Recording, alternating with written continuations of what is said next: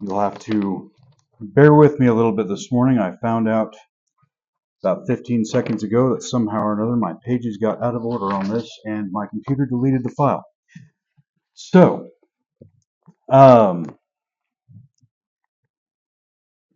many in this room, or several in this room, have actually already heard this talk before. I apologize for the repeat, but it's been a while. Hopefully there's still some to glean from it. For those of us, Lord willing, that will be in the gathering at Clinton, the class I'll be giving there shoots off from this one a little bit.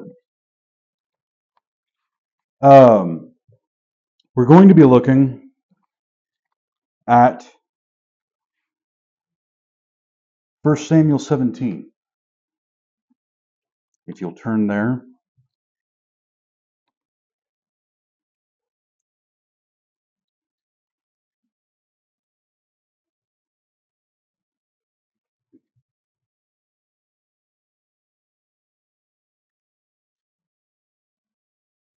We're going to be talking about David and Goliath.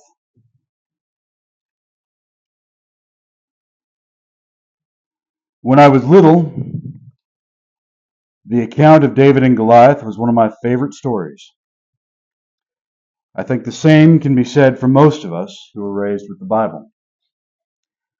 There's a good reason for that. There's something in this account that speaks to all of us. This idea of this young shepherd's son, probably 16 or 17 years old, standing against a roughly 9-foot-tall, battle-hardened giant in the name of God, with nothing but a sling and 5 smooth stones, that is naturally so inspiring to us. Even most people of the world are at least somewhat familiar with the premise of this particular story in Scripture. We teach this account to our children to teach them about faith in the face of great challenges. This account gets brought up, at least in passing, nearly every time a class or exhortation is given about David. And we talk about it ourselves often. We talk about how amazing it is that such a young boy had already developed such faith as to stand against this giant. We talk about how this event went on to really shape the rest of David's life. However, there's something here that we don't often talk about. We don't often talk about what's really going on in this story and how we can apply that to our own lives. We don't hear it talked about too much, in adult classes or adult exhortations. At least I haven't in my lifetime. At its core, the story of David and Goliath isn't about a battle between a young shepherd's son and a giant warrior. It isn't about the children of Israel being saved from being enslaved by their enemies once again. At its core, David and Goliath is about something much simpler and much more familiar to all of us than that. It's about a believer, a servant of God, striving against the forces of sin and the world in God's name. It's a battle that every one of us fights, or should fight, and be fighting every day of our lives. You see, at its core, David and Goliath is a story about a young man who, when faced with a dire and deadly challenge, chooses to face it, wearing the whole armor of God. There's quite a lot we can learn in that. So let's look at some of the details in this account, and then we'll take them and talk about how we can compare them to things in our own lives. Before we do any reading, we're going to first identify the major figures who are going to appear in this account and talk a little bit about who they all were. And we'll start with the two obvious figures. First, we have David. Up to this point in the Scripture, all we know about David is that he was the son of Jesse, a shepherd, and the great-grandson of Boaz and Ruth, and had been chosen by God to be the next king of Israel. And that he played the harp so skillfully that Saul would have him play for him to soothe him. We learn later in this account that he had slain a lion and a bear while tending to his father's flock, and that he was brave enough to volunteer to slay the Philistine giant when nobody in the armies of Israel would. Next, we have Goliath, a warrior who, other than his gigantic stature, we know very little about. However, we know enough about him to gather what we need for our discussion. We know that he came from a family of giants and that his brothers were later slain by David and his mighty men. We know that being a Philistine, he would have been an idol worshiper, and that at least some of the idols he worshipped would have had rituals that involved human and even child sacrifice. We know that he armed himself with a huge spear, whose staff, we're told, was like a weaver's beam, and a sword and a shield. Those will be important later. Next, some characters that we don't often give just a terrible lot of consideration to in this account. We have Eliab, David's oldest brother. Outside of his few words and anger toward David in this account, we don't really know much about Eliab. We know that he was the firstborn son of Jesse. We know from 1 Samuel 16 that he was evidently an impressive figure of a man, for even Samuel was impressed with him when he saw him and thought that surely he must be the man whom God had chosen to be the next king of Israel in Saul's stead. However, we also know from 1 Samuel 16, verse 7, that there was something in Eliab's heart that caused God to reject him. And finally, we know that one of his daughters would go on to be Rehoboam's wife. Then finally, we have Saul, the king of Israel. By this point, Saul has already been told that the kingdom of Israel will be taken from him and his family and given to someone else. He offers David armor and a sword, much like that what would Goliath have been armed with, except obviously smaller. Now that we've familiarized ourselves with the figures who play a major part in this account, it's time to start looking at the details. We'll begin by looking at verses 1 through 3 of 1 Samuel 17. Now the Philistines gathered together their armies to battle, and were gathered together at Shochoh, and which belongeth to Judah, and pitched between Shochoh and Azekah, and Ephesdammim. And Saul and the men of Israel were gathered together, and pitched by the valley of Elah, and set the battle in array against the Philistines. And the Philistines stood on a mountain on the one side, and Israel stood on a mountain on the other side, and there was a valley between them. Here we have the Philistines, a group of idol worshippers who have come to challenge the Israelites to battle. Their purpose here, as revealed by Goliath, was to enslave the children of Israel, something that was fairly common practice at that time. If one nation gained dominance over another through warfare, the dominant nation usually enslaved the other until the nation that had been dominated could gain the upper hand and get themselves free of their oppressors. We see this time and again throughout the book of Judges. An idol-worshipping nation would gain dominance over Israel, generally as a means of punishment from God for their disobedience. And eventually, one of the judges under God's guidance would lead the children of Israel out from under their oppressor's yoke. Here in 1 Samuel 17, we have the Philistines trying to put Israel under their yoke once more. Now we have to take a minute to realize what this means. If the Philistines were to take Israel to be their slaves, most likely the Philistines would dedicate many of, if not all, of these slaves to their false gods. They would probably be forced to do the manual labor and the upkeep of the temples to these abominations, and even be forced to participate in the worship of such themselves. For all intents and purposes, Israel would become a living sacrifice and dedication to the false gods of the Philistines. This should have been a fate so terrible and unthinkable to the children of Israel that, live or die, they would be willing to fight tooth and nail down to the last man standing to prevent.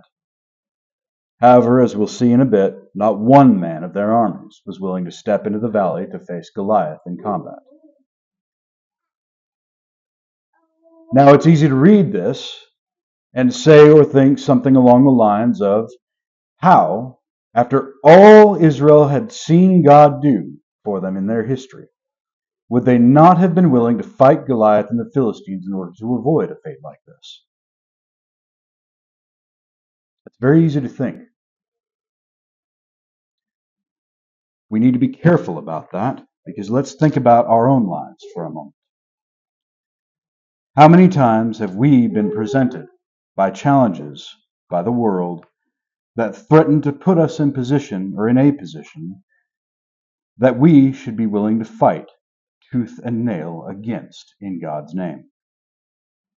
Maybe our boss wants us to do or promote something that goes against what we claim to believe and uphold. Maybe we've been told that we need to support this or find another job. Maybe we have a family member who is doing something that goes explicitly against God's commandments, and we know we should be doing all that we can to avoid bidding them Godspeed.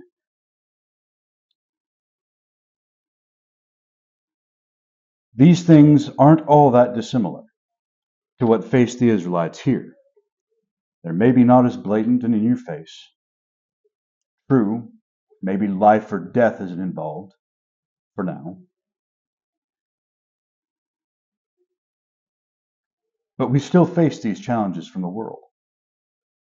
Do we stand and face the giant, or do we allow ourselves to be presented living sacrifices unto the world? We'll now look at verses 4 through 10 of 1 Samuel 17. I'm going to talk about the entrance of one of our major figures. And there went out a champion out of the camp of the Philistines, named Goliath of Gath, whose height was 6 cubits and a span. And he had an helmet of brass upon his head, and he was armed with a coat of mail. And the weight of the coat was 5,000 shekels of brass. And he had greaves of brass upon his legs, and a target of brass between his shoulders. And the staff of his spear was like a weaver's beam, and his spear's head weighed 600 shekels of iron. And one bearing a shield went before him. And he stood and cried unto the armies of Israel, and said unto them, Why are ye come out to set your battle in array? Am not I a Philistine, and ye servants of God, servants to Saul? Choose you a man for you, and let him come down to me. If he be able to fight with me and to kill me, then we will be your servants. But if I prevail against him and kill him, then shall ye be our servants and serve us. And the Philistines said, I defy the armies of Israel this day. Give me a man that we may fight together.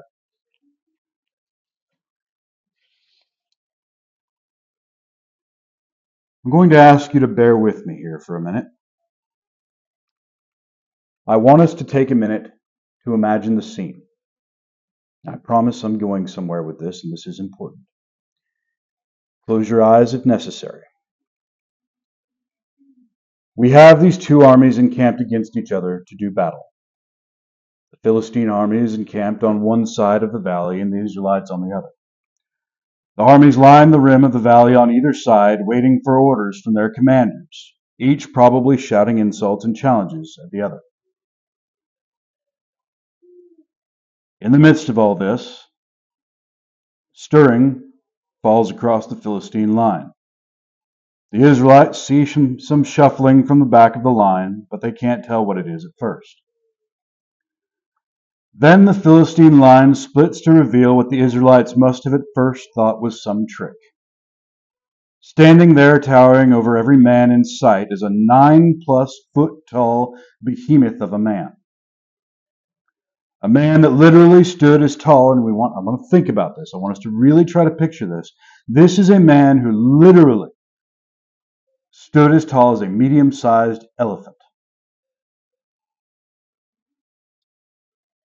He carries a spear that looks to you like a small tree, and the head of the spear looks like it might be roughly the same size as your sword. Following him is a man carrying Goliath's shield, and it completely hides him. This giant, this monster, walks to the rim of the valley and bellows in a thundering voice a challenge to the army of Israel. Choose you a man for you, the giant roars. If he be able to fight with me and to kill me, then we will be your servants. But if I prevail against him and kill him, then shall ye be our servants and serve us. I want us to imagine what must have been going through the minds of the soldiers of Israel at that moment, as they stared in shock and horror at the monster that had just issued this challenge against them. How are we to win? They must have lamented. What must we have done for God to have brought this horror down upon us, to slay us and enslave our wives and children? How could 5 men, let alone 1 man, ever hope to prevail against such a beast? Your downtrodden and hopeless feeling is only made worse by the sneering and jeering of the Philistines on the other side. The battle hasn't even begun, and they know they've won. They've probably seen this giant tear apart man after man in both single combat and pitched battles, and they definitely don't envy whichever poor sap gets stuck with the task of trying to survive against him. So let's talk a minute about Goliath here. Here's an idol-worshipping Philistine who is almost a machine built for war. First off, he's huge. His size alone would give him an incredible advantage in battle, given the hundreds of pounds of extra muscle mass that it would have given him over the average person. We have to remember battles are hand-to-hand combat at this point in time. Not to mention the height and reach advantage. The Bible says that the staff of his spear was like a weaver's beam, which would make the staff of his spear anywhere from 4 to 6 inches around. That's the grip of his hand, something that he could hold and fight with.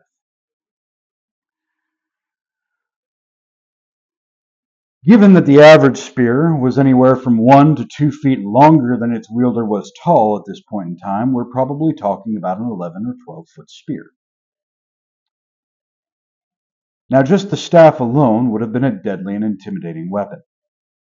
Add to that the broadhead on one end and the spike that most spears at this time had on the other end, and you have a weapon that would just about have stricken fear into most men by looking at it. It would have allowed Goliath to reach out and stab someone, killing them before they even got close to being within range of him with their spears. Goliath also carried a sword that he would have used with just one hand, and would very probably have required 2 hands in the hands of a normal man. Finally, Goliath carries a shield that would have been as good as a wall to any normal man. The average shield around this time would have been big enough to cover, if held up in a certain way, to cover its user from jaw to knee. This would have made his shield anywhere from 5 to 6 feet in diameter. The shield, when raised, would have made it nearly impossible to hit Goliath with any kind of projectile unless you were standing at the top of a cliff way above him. Not to mention, he could also bash you with said shield and do considerable damage, if not kill you. All things considered, Goliath would have been an absolute force to be reckoned with on the battlefield. In fact, his presence alone would have been an effective weapon, psychologically, for the Philistines to use against their enemies. Now imagine that we're the ones on the other end of the battlefield, seeing that behemoth staring down at us. It took a lot of courage for the men of Israel to stay there and not flee at the mere sight of Goliath. How many of the men of Israel do you think felt enraged at the fact that this giant would have the gall to insult God and Israel in this way? It's quite possible that many of them thought that they were showing particular faith and bravery, standing at the rim of the valley, ready to fight any and all, even the giant, who would dare to cross over to their side of the valley, but not necessarily having the faith to drive the charge against the giant so long as he stayed in the valley and kept issuing his challenges and insults and didn't come any closer. Would any one of us be the one to charge the giant? And that's exactly the point. Would any one of us be the one to place our faith and our life totally and completely in God's hands and charge the giant in his name after this blasphemer has so defied and insulted Israel and thereby the name of Yahweh? How many times in our lives are we faced with our own Goliaths when we are in a situation that requires us to choose to make a stand for God? How many times is there the one person who will threaten all kinds of severe consequences if we choose to make and hold to the stand that we know we should? Maybe they'll have us fired from our jobs, or evicted, from our homes. Maybe they'll sue us for everything we're worth and then some, and even if they don't win, the court fees will be so high that we'll be in debt up to our eyeballs for the remotely foreseeable future. They'll use the fact that they have rights that we're infringing upon by following our faith, and they'll use the laws of the land to persecute us. These are the swords and spears and shields of the giants we face. So the question is, how do we respond? Do we stand like the soldiers of Israel, ready to face these things when they find us, but keeping our heads down as best we can to avoid drawing attention to ourselves? Or do we choose to wear the whole armor of God and place our lives completely in His hands and charge the proverbial giant in our lives? Let's go ahead and take a look at the entrance of a figure who did stand up and charge the giant. We're told that David, who was the youngest of his brothers, stayed behind with his father to help him tend the sheep while his brothers went to war in Saul's army. Jesse sends David to the battlefield with some provisions for his brothers and to get news of the battle to bring home to his father. While there, David hears Goliath issue his challenge to the armies of Israel again. We're going to pick up in verse 22 of chapter 17. And David left his carriage in the hand of the keeper of the carriage and ran into the army and came and saluted his brethren. And as he talked with them, behold, there came up the champion, the Philistine of Gath, Goliath by name, out of the armies of the Philistines, and spake according to the same words, and David heard them. And all the men of Israel, when they saw the man, fled from him and were sore afraid. And the men of Israel said, Have ye seen this man that is come up? Surely to defy Israel is he come up. And it shall be that the man who killeth him, the king will enrich him with great riches, and will give him his daughter, and make his father's house free in Israel. And David spake to the men that stood by him, saying, What shall be done to the man that killeth this Philistine, and taketh away this reproach from Israel? For who is this uncircumcised Philistine, that he should defy the armies of the living God? And the people answered him after this manner, saying, So shall it be done to the man that killeth him. So here we have this young man, probably not even out of his teens yet, who's come to bring some provisions to his brothers in the army. And he hears the giant issue his challenge to the armies of Israel. He then looks around and wonders why nobody's doing anything about it. Why is nobody taking up the challenge and standing against this uncircumcised worshiper of abominations who is defying the armies of the living God? Now think about David's words here. This is no romantic, hero-worshipping young teen who wants to see a battle. This is a young man who recognizes that Goliath isn't just challenging and defying Israel, but rather he is defying the God of Israel. David isn't wondering why someone won't step up and be a hero, but rather why no man in the army of God's chosen people is standing up and placing his faith in God to challenge this idol worshiper who dares to blaspheme the God of Abraham, Isaac, and Israel. It doesn't even once strike David that Goliath's size or strength might be something to worry about. To David, the only real factor in all of this is that Goliath has challenged and blasphemed God. And someone who claims to be a servant of God should answer the challenge and put this giant and the Philistines in their place, so that, as David says later, all would know that there truly was a God in Israel, and that He is the only God and is all-powerful. This is the faith that we should aspire to show within ourselves. When the world presents us with challenges to our faith, we should recognize that the world isn't just challenging us. The world is defying God and making the claim that it can threaten things that are more important to us than He is.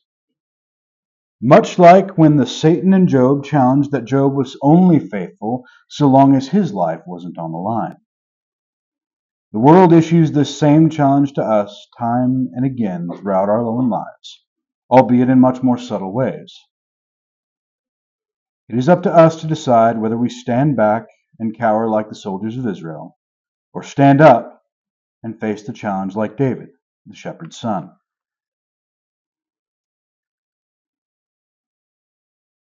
Now, let's look at the reaction of David's eldest brother, Eliab.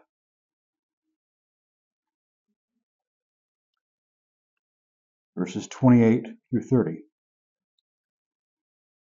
And Eliab his eldest brother heard when he spake unto the men. And Eliab's anger was kindled against David, and said, Why camest thou down hither? And with whom hast thou left those few sheep in the wilderness? I know thy pride and the naughtiness of thine heart. For thou art come down that thou mightest see the battle. And David said, What have I now done? Is there not a cause? And he turned from him and toward another, and spake after the same manner. And the people answered him again after the former manner. This is where I'm going to have to ask you all to bear with me, because this is about the place where my pages, one way or another, got out of order, and I can't apologize enough for that. So, Eliab overhears David speaking to the troops, asking why nobody will fight Goliath, trying to encourage someone to do so.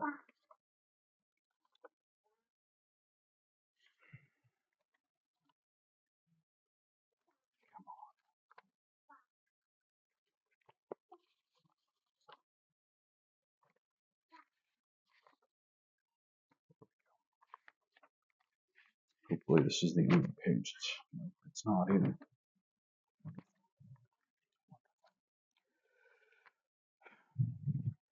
I'm so sorry, y'all. Rather than being spurred by his little brother's faith to step up and try to set a good example for his brother and his fellow soldiers, Eliab chastises his brother with some really harsh words. He accuses David of shirking his duties and responsibilities at home and leaving their father's sheep shepherdless and using the provisions that he brought down as a pretense to come and watch the battle.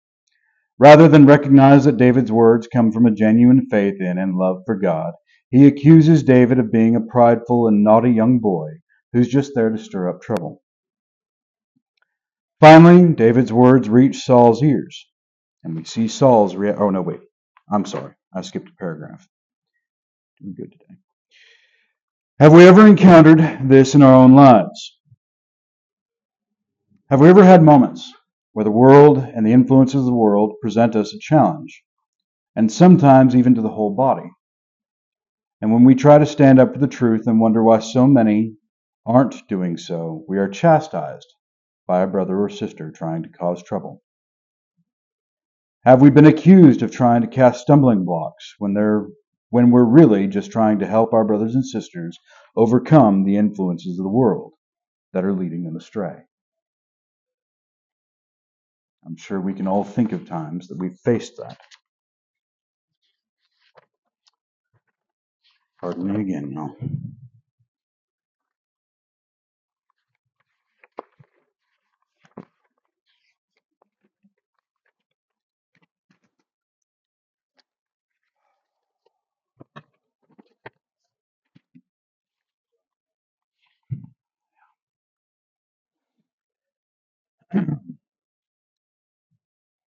Finally, David's words reach Saul's ears, and we see Saul's reaction to him.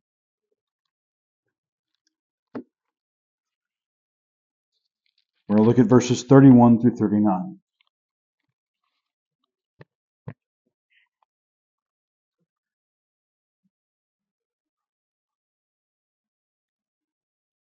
And when the words were heard which David spake, they rehearsed them before Saul, and he sent for him. And David said to Saul, Let no man's heart fail because of him. Thy servant will go and fight with this Philistine. And Saul said to David, Thou art not able to go against this Philistine to fight with him, for thou art but a youth, and he a man of war from his youth. And David said to Saul, Thy servant kept his father's sheep, and there came a lion and a bear, and took a lamb out of the flock. And I went out after him, and smote him, and delivered it out of his mouth. And when he arose against me, I caught him by his beard, and smote him, and slew him. Thy servant slew both the lion and the bear, and this uncircumcised Philistine shall be as one of them, seeing he hath defied the armies of the living God. David said, moreover, the Lord that delivered me out of the paw of the lion and out of the paw of the bear, he will deliver me out of the hand of this Philistine. And Saul said unto David, Go, and the Lord be with thee. And Saul armed David with his armor, and he put an helmet of brass upon his head. Also he armed him with a coat of mail. And David girded his sword upon his armor, and he essayed to go, for he had not proved it. And David said unto Saul, I cannot go with these, for I have not proved them. And David put them off. Saul hears about David's words to the troops about the giant. In response, the king sends for David to be brought to him. Now we have to remember that Saul already knows David, as far as we know at this point. Saul's response to David is one of concern for the young man. He tries to reason with David to make him think about what he's getting himself into. Saul points out that not only is Goliath a giant of a man, but he is also a man who has been fighting wars since he was probably about David's age. David tells Saul that he has personally fought and killed a lion and a bear with his own hands in order to save his father's sheep from them. He proceeds to say that Goliath will be like the lion and the bear that he had slain. This is an interesting statement for David to make, because it shows how he sees this whole situation. He sees it not as a soldier, but as a shepherd. David isn't fighting a war for a nation, or a king, or for some kind of wounded pride because of the giant's insults. He's fighting off a predator that has come to tear apart the flock of God. This is precisely how we should look at things when the body is threatened, either from within or from without, by the worldly influences that would take us and make us dedicated slaves to the worship of our own fleshly lusts. We are instructed to be shepherds of God's flocks as well as members of it.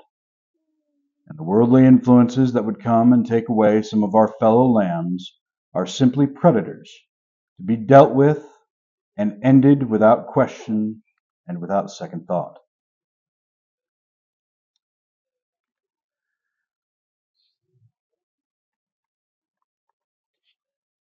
As far as Saul is concerned here, his attempts to dissuade David from fighting Goliath come from a genuine concern. But that doesn't make them any less of a problem. Have we ever run into brothers and sisters that, when we're dealing with a spiritual problem or a challenge presented to us from the world or from within the body, try to convince us to just back down and quietly sit out? Maybe they're concerned for our well-being, not wanting us to get wrapped up in fellowship problems, something that can lead to some unfortunately vicious and angry encounters with the brothers and sisters that we might have to be correcting. Maybe they don't simply want us to rock the boat, so to speak, in the body any more than it already is. Whatever their reason, and however well-intentioned they may be, it doesn't erase the fact that they are trying to dissuade us from doing what we know to be right. And that's exactly what Saul is doing here.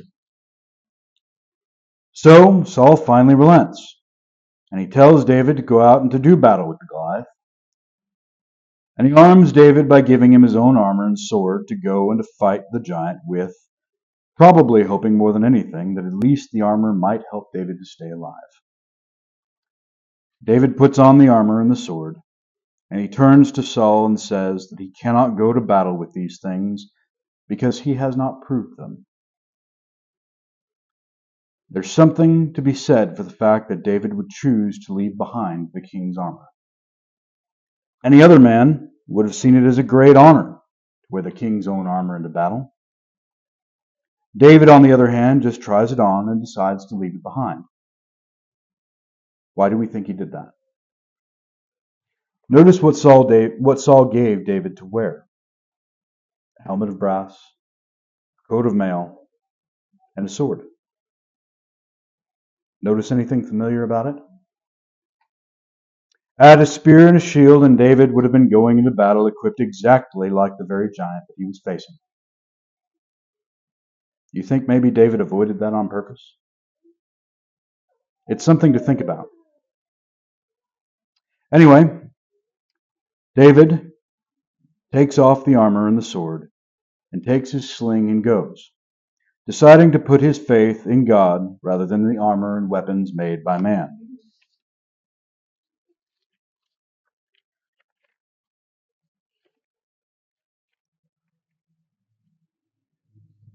Pick up verses 40 or verse 40. I'm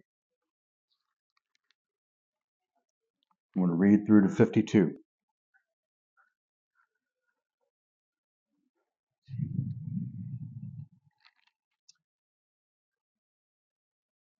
And he took his staff in his hand and chose him 5 smooth stones out of the brook and put them in a shepherd's bag which he had, even in his scrip. And his sling was in his hand, and he drew near to the Philistine. And the Philistine came on and drew near unto David, and the man that bare the shield went before him. And when the Philistine looked about and saw David, he disdained him, for he was but a youth, and ruddy, and of a fair countenance. And the Philistine said unto David, Am I a dog, that thou comest to me with staves? And the Philistine cursed David by his gods. And the Philistine said to David, Come to me, and I will give thy flesh unto the fowls of the air, and to the beasts of the field. Then said David to the Philistine, Thou comest to me with a sword, and with a spear, and with a shield. And I will come to thee in the name of the Lord of hosts, the God of the armies of Israel, whom thou hast defied. This day will the Lord deliver thee into mine hand, and I will smite thee, and take thine head from thee, and I will give the carcasses of the host of the Philistines this day unto the fowls of the air, and to the wild beasts of the earth, that all the earth may know that there is a God in Israel. And all the assembly shall know that the Lord saveth not with sword and spear, for the battle is the Lord's, and he will give you into our hands. And it came to pass when the Philistine arose and came and drew nigh to meet David, and David hasted and ran toward the army to meet the Philistine. And David put his hand in his bag and took thence a stone and slang it and smote the Philistine in his forehead, that the stone sunk into his forehead, and he fell upon his face to the earth. So David prevailed over the Philistine with a sling and with a stone, and smote the Philistine and slew him. But there was no sword in the hand of David. Therefore David ran and stood upon the Philistine, and took his sword, and drew it out of the sheath thereof, and slew him, and cut off his head therewith. And when the Philistines saw their champion was dead, they fled.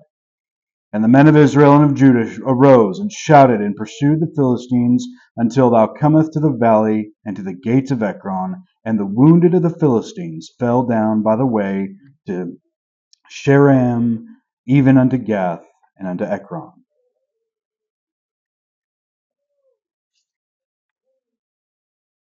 There's a lot to discuss in these last 12 verses.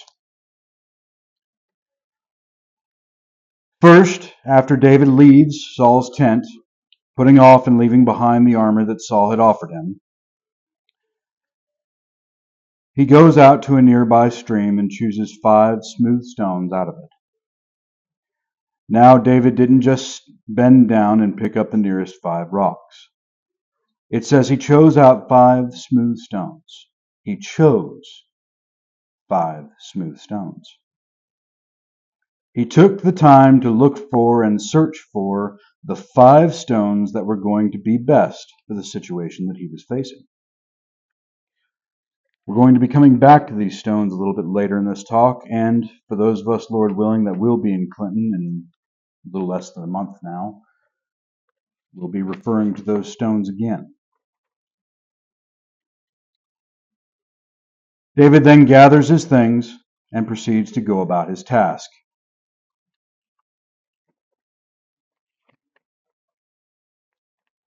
David goes out to Goliath, and the giant's response is what you would expect.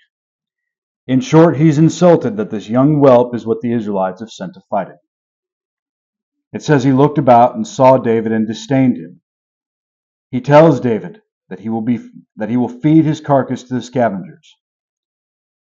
David's response is truly profound. Then David said to the Philistine, Thou comest to me with a sword and with a spear and with a shield, but I come to thee in the name of the Lord of hosts, and the God of the armies of Israel, whom thou hast defied.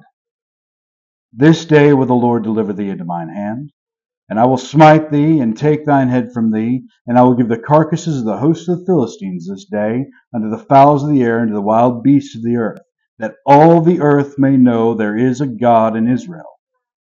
And all this assembly shall know that the Lord saveth not with sword and spear, for the battle is the Lord's, and he will give you into our hands. David shows complete and utter contempt and disdain for Goliath's threats and challenges. He declares for all to hear that although this giant is well armed for war, he has defied the God of Israel.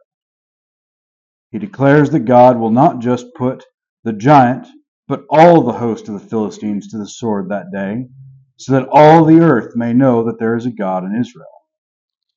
And so, the battle ensues.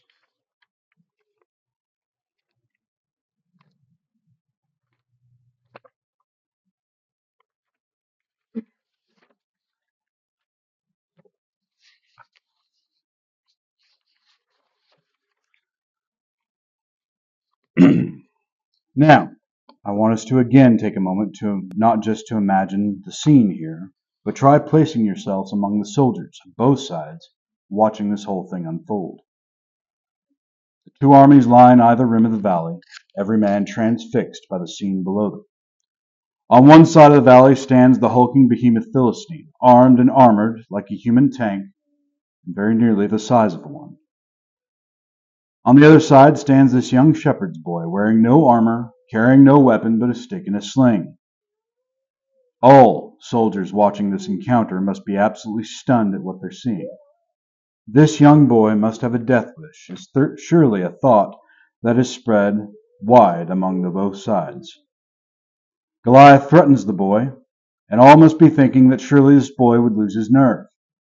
However, almost unthinkably, the young boy answers not with a threat of his own, but by scolding Goliath for defying the God of Israel, and declaring that God would punish him for it this day.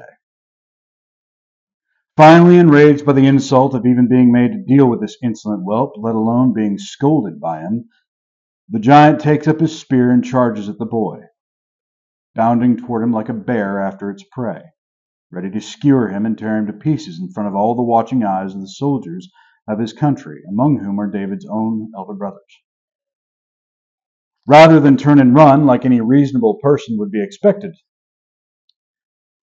David runs to meet the giant. The soldiers of both sides watch as this young boy reaches for a stone in his pouch, placing it in his sling. The giant and the boy continue to run at each other, and the giant, now with his spear raised, ready to deliver the cruel blow, the young boy whirls the sling over his head and whips out with it. And there's a sickening crack as the stone splits the giant's skull and buries itself within his head. The giant drops his spear and falls to his feet, face first, at the young boy's feet. The soldiers of both sides are stunned into silence, not sure, probably, that they can believe what they just witnessed. The Philistines watch in horror and amazement as David takes their champion's sword and uses it to remove his own head, showing beyond a shadow of a doubt that this giant is well and truly slain. Then a cry rises up from the camp of Israel, and it grows into a roar as the soldiers of the armies of the God of Israel shout that this day God, the God of their fathers, of Abraham, Isaac, and Jacob, has brought salvation to them and delivered them from the hands of their enemies and from the fear of this giant. To further the horror of the Philistines, the armies of Israel, now shouting with triumph at this miracle of deliverance that their God has worked for them, have begun charging the armies of the Philistines. Baffled and dismayed and disheartened at the loss of their champion, the Philistines flee in fear of the armies of Israel and of their God, who could cause their champion to be slain by just a young boy. After all, if the God of Israel could cause a young boy like this to slay a giant, imagine what he could do with the trained soldiers of Israel to them. The soldiers of the Philistines are pursued and wounded and slain throughout all the land, all the way back to Goliath's own home city of Gath. What an incredible miracle to witness this must have been.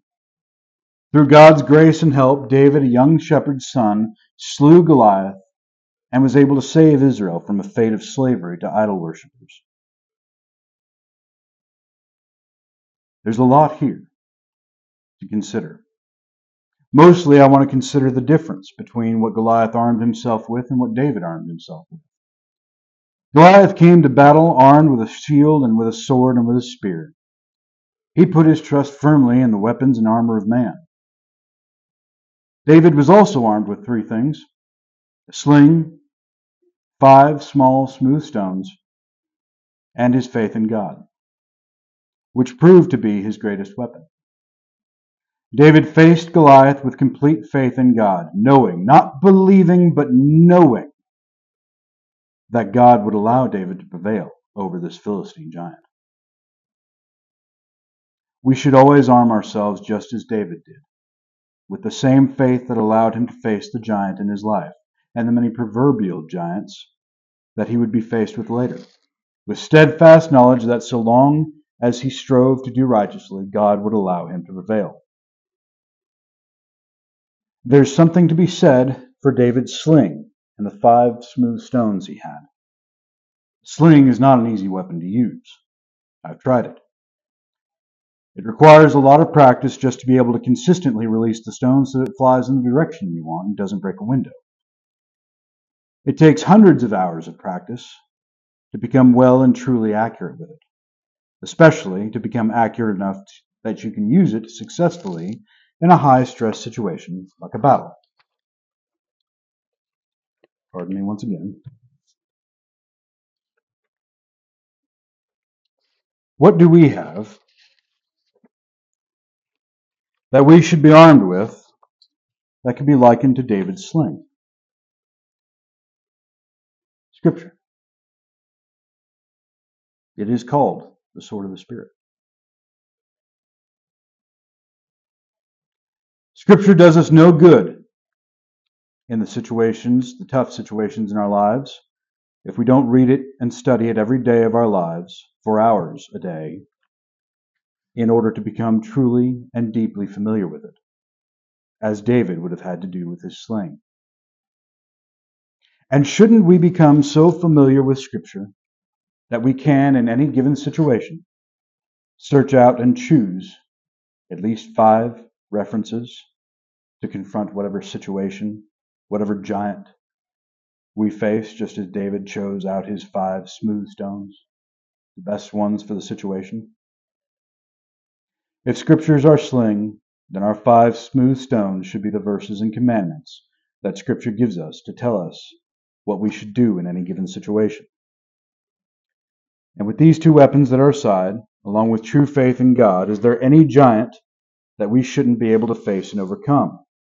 Yesterday, Brother Aaron gave a wonderful class about the Trinity doctrine and some of the history of it, about the violence that these supposed and corrupted believers took up, if you agreed or disagreed with them. Imagine the true believers, if they came across any of these. Imagine yourself being a true believer, maybe trying to avoid contact, but eventually running into someone who believed in the Trinity or held some other false doctrine at this time. Facing the threat of violence simply by saying, no, that's not true. Do you say it?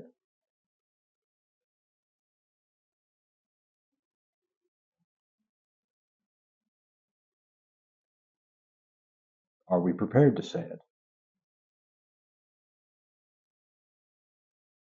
Are we prepared to face the giants in our lives that may cause us to lose our homes, that may cause us to lose our jobs, our livelihoods? Many governments in the nations are now threatening to take children away from their parents for beliefs that disagree with what the government wants to spread. I'm not saying that we should be out openly taking action or that we should seek these things out, but don't think they won't find us.